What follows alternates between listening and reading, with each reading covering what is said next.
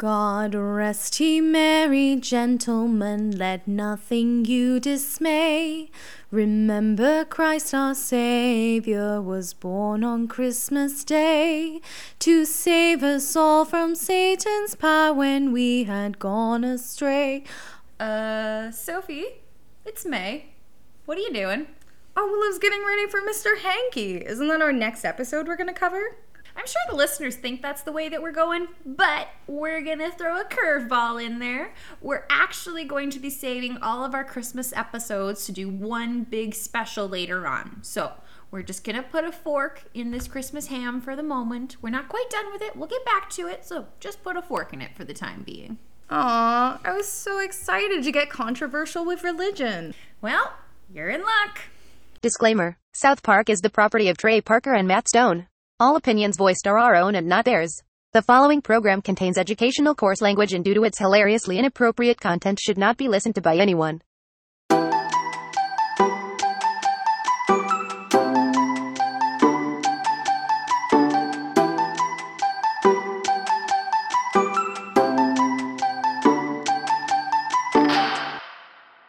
Hello, everyone, and welcome to our 9th episode. My name is Sophie. And I'm Amanda. We've already tackled some mildly offensive topics, and we're excited to bring you more. This South Park podcast is nothing like you've heard, as it dives into complex social constructs and issues that South Park plays off of. We hope you leave today thinking, I learned something today, and had a chuckle. Today's South Park episode is Season 1, Episode 10, Damien.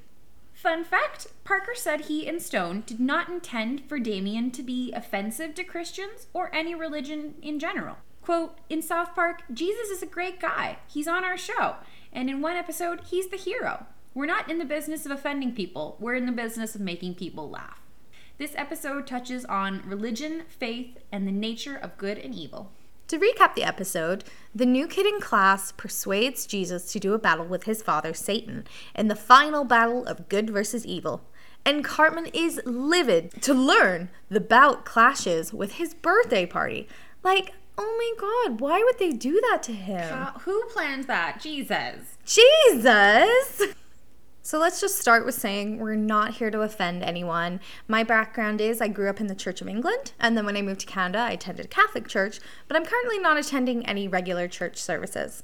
That being said, I believe in prayer, but I also believe that the universe has everything happening for a reason and a lot of spirituality. In the end, I just believe that everyone from all religions or no religion, great in my books, as long as you follow the golden rule. Treat others how you want to be treated. And to me, I grew up not very religiously in my household. I don't attend church regularly. I never have. I've always kind of had the belief that religion is kind of like a penis. It's great to be proud of it. It's great to have one. Just don't go showing it off and don't go shoving it down my throat. This episode, we're going to focus on elements brought up in the episode, and we're not going to point fingers at any one religion. So let's start with what happened in the episode. Jesus and Satan, they're going to have a final battle of good versus evil in the form of a boxing match. South Park residents, they immediately begin making bets on the fight. The entire town bets on Jesus to win the fight. Obviously, that's their savior. He has his own access local channel. They're going to support him. But they begin to lose faith when Satan appears for the weigh-in. He's huge. He weighs over 320 pounds. And Jesus only weighs about 135 pounds. So, of course, the citizens of South Park, they begin changing their bets. Jesus confronts the South Park citizens about the changing of the bets after learning there is one person, though, still betting on Jesus to win. Parker said the writer sought to satirize the speed and ease at which the followers of Jesus lose faith in him and bet against him. In the end, Satan reveals that his plan all along had been to bet on Jesus and then throw the fight, winning him lots of money and real estate from the South Park residents. Very evil, if you will. Okay, now we're going to talk a little bit about the meaning of good and evil. So what do we really mean when we use simplistic terms like good and evil? Well, according to Psychology Today, good means a lack of self-centeredness. It means the ability to empathize with others, to feel compassion for them, and to put their needs before your own. It means, if necessary, sacrificing your own well-being for the sake of others. It means benevolence, altruism, and selflessness, and self-sacrifice towards a greater cause, all qualities that stem from a sense of empathy. It means being able to see beyond the superficial difference of race, gender, or nationality and relate to a common human essence beneath them. Evil people are those who are unable to empathize with others. As a result, their own needs and desires are of paramount importance. They are selfish, self-absorbed, and narcissistic. In fact, other people only have value to them to the extent that they can help them or satisfy their own desires or be exploited. This applies to dictators like Stalin and Hitler, and to serial killers and rapists. I would argue that the primary characteristic is an inability to empathize with others. They can't sense what other people's emotions are or their suffering, and can't see the world from other people's perspective, and have no sense of their rights. Other human beings are simply just objects to them, which is what makes their brutality and cruelty possible. But these are the two extremes. Most of us lie somewhere between the extremes of Gandhi and Hitler, thank goodness. Sometimes we may behave badly when egocentric impulses cause us to put our needs before the welfare of others. Sometimes we have to behave in saintly fashions when empathy and compassion impel us to put the other's needs before our own, resulting in altruism and kindness. This episode mocks morality police who behave in private, like Priest Maxie, who secretly bets the parish against Jesus as he admonishes Congress members for siding with Satan. The real difference between the idea of good and evil is the traditional concept is that empathy and lack of empathy aren't fixed. Although people with a psychopathic personality appear to be unable to develop empathy, for most of us, empathy or goodness is a quality that can be cultivated.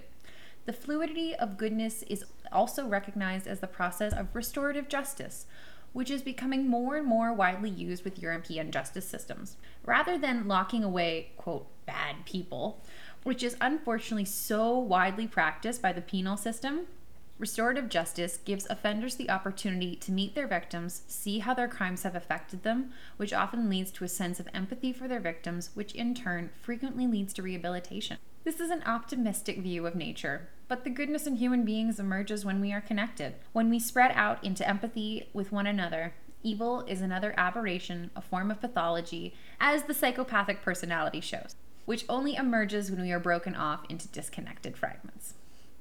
So, of course, in the episode, everyone puts their faith into Jesus that he's going to win, he's going to save the world between good and evil. But a lot of the times when you think of religion and faith usually goes in hand with religion, there's also the fact of blind faith. And sometimes that's negatively used for people who don't believe in religion. They'll say, oh, they just believe in something that science cannot prove. But faith is baked into how humans make decisions. It's baked into our values, our beliefs, and actions regarding the future. Blind faith is defined as faith with no reason, and most of the time, that's when people think that faith in spite of evidence to the contrary. But I found this really cool thing that describes blind faith in everyday examples. So take religion out of it. Blind faith is like this: buying a book or a product without trying them out. You saw a commercial and you're like, I hope this works. You have faith that it will work. Another one, going to college based on whatever you knew before, or choosing a career you have no experience in the field. You just have faith that it'll work out. Even relationships. How do we know how relationships are going to end? We don't know the future. We just have faith that it will go through. And presumably, anytime someone makes a gut decision or a decision based on their best guess or intuition, have you ever been walking down the street and you just thought, you know what? I'm going to go this other way. Just those gut feelings, right? That's blind faith. You have no idea how any of these actions are going to result. And the last one, following your dreams, your goals, and passions, they're all called leaps of faith. And there's so many times in history when someone has done a leap of faith, like I dreamed a dream, where it's worked and it's been perfect.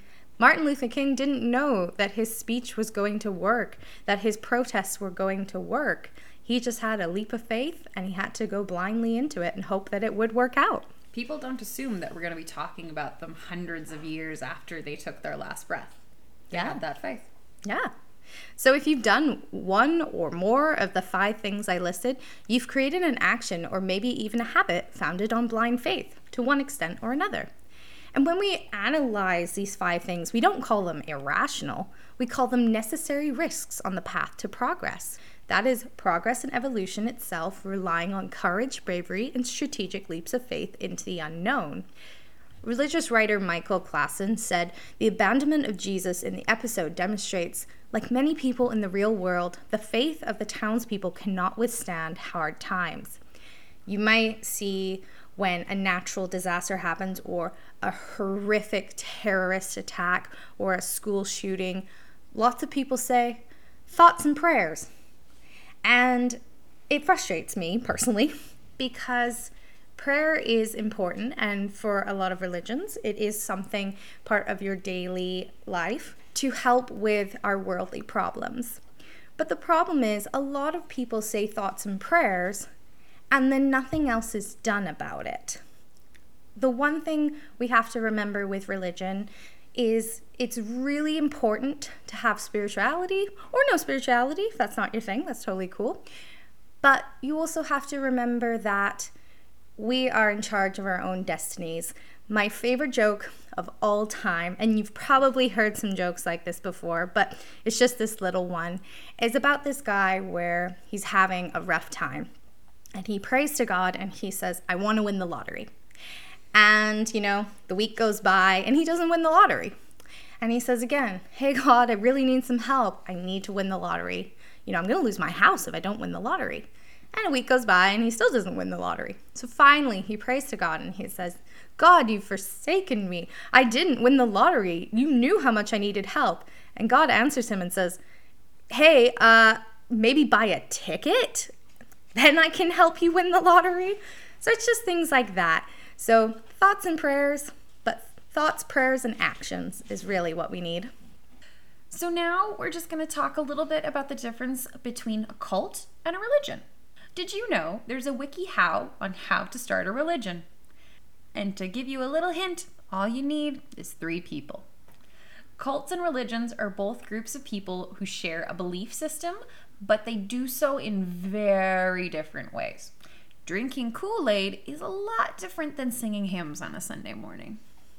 There are some characteristics that group themselves as religions, such as the group worships a higher power of sorts rather than a single person. There is a shared, sincere belief system. The belief or main beliefs are consistent with basic mainstream standards for human dignity. Appropriate forms of conduct between people are defined and often misinterpreted. And understanding of evil is established, especially how it impacts humans. And there are also sacred ritual acts, sometimes sacred sacrificial acts, but not usually in present society anymore. A cult is a group of people with extreme dedication to a certain leader or a set of beliefs that are often viewed as odd by others. These groups generally have a few common characteristics. First, they rush you into joining and discourage or disallow questioning. Followers are encouraged to worship a specific group leader. The leaders usually dictate in every detail all aspects of the followers' lives. Followers are personally monitored to ensure they're following guidelines, and methods of control are used to keep members close. Some examples of this is the Manson family murders, or the Manson family cult in general. Psychedelics were often used to keep the followers at bay, because if you were so high that you had no idea what was going on around you, you couldn't really have much say as to the actions and the plans that were taking place. So that's just one demonstrated method. Others are violence and coercion, like so many unfortunate things. The one note on cults is there are a lot of people who share their stories of getting out of cults. And a huge thing that a lot of people say is, well, how did you get in a cult? Like, didn't you know it was bad? And the thing is no, of course, if people knew it was bad, they wouldn't go into a cult. But there's that sense of family and that sense of finding a belonging. Cults are really good at finding people at their lowest point and giving them basically a hand and saying, hey, like, you seem a little down right now, but hey, if you come to our place, we'll make sure that your life will be amazing. Mm-hmm. People know that gangs are not right. They know that the gangs are wrong, and they get up to immense things there. But it's still that sense of belonging. It's that sense of being a part of something. And that's how you end up in situations like the Children of God, which was founded in 1968 by a rogue preacher named David Byrne in Huntington Beach, California. It was basically a group of teenagers, often young runaways and quote-unquote hippies, which basically were following Berg as he preached about a kind of worship that combined the ways of Jesus Christ and a love for all in the movement of the 60s. Sounds pretty great, right? Nope. In the late 1970s, the Children of God became notorious for sexual practices that one of Berg's own daughters later described as religious prostitution. Oh, geez. Mm-hmm. We talked about the Manson family a little bit. Want to talk about the People's Temple? Mr. Jim Jones? Oh, yes, Jim Jones. Mm-hmm. So another pretty famous cult is the People's Temple. In 1950, Indiana native Jim Jones founded a church that he claimed provided socialism and equality with religious elements of Christianity. He was kind of seen a little bit as a charismatic hustler in the beginning who faked faith healings by having audiences pull chicken livers out of mouths that they had hidden on the side, like, oh, the tumor's out, oh, you saved me.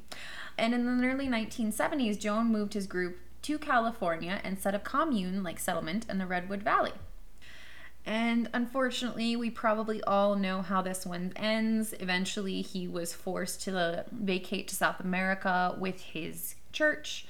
And from there, he used his charismatic, loving ways to convince every member of his church to commit suicide. A total of 918 people died. And until 9/11, it was the largest loss of American civilian life in history.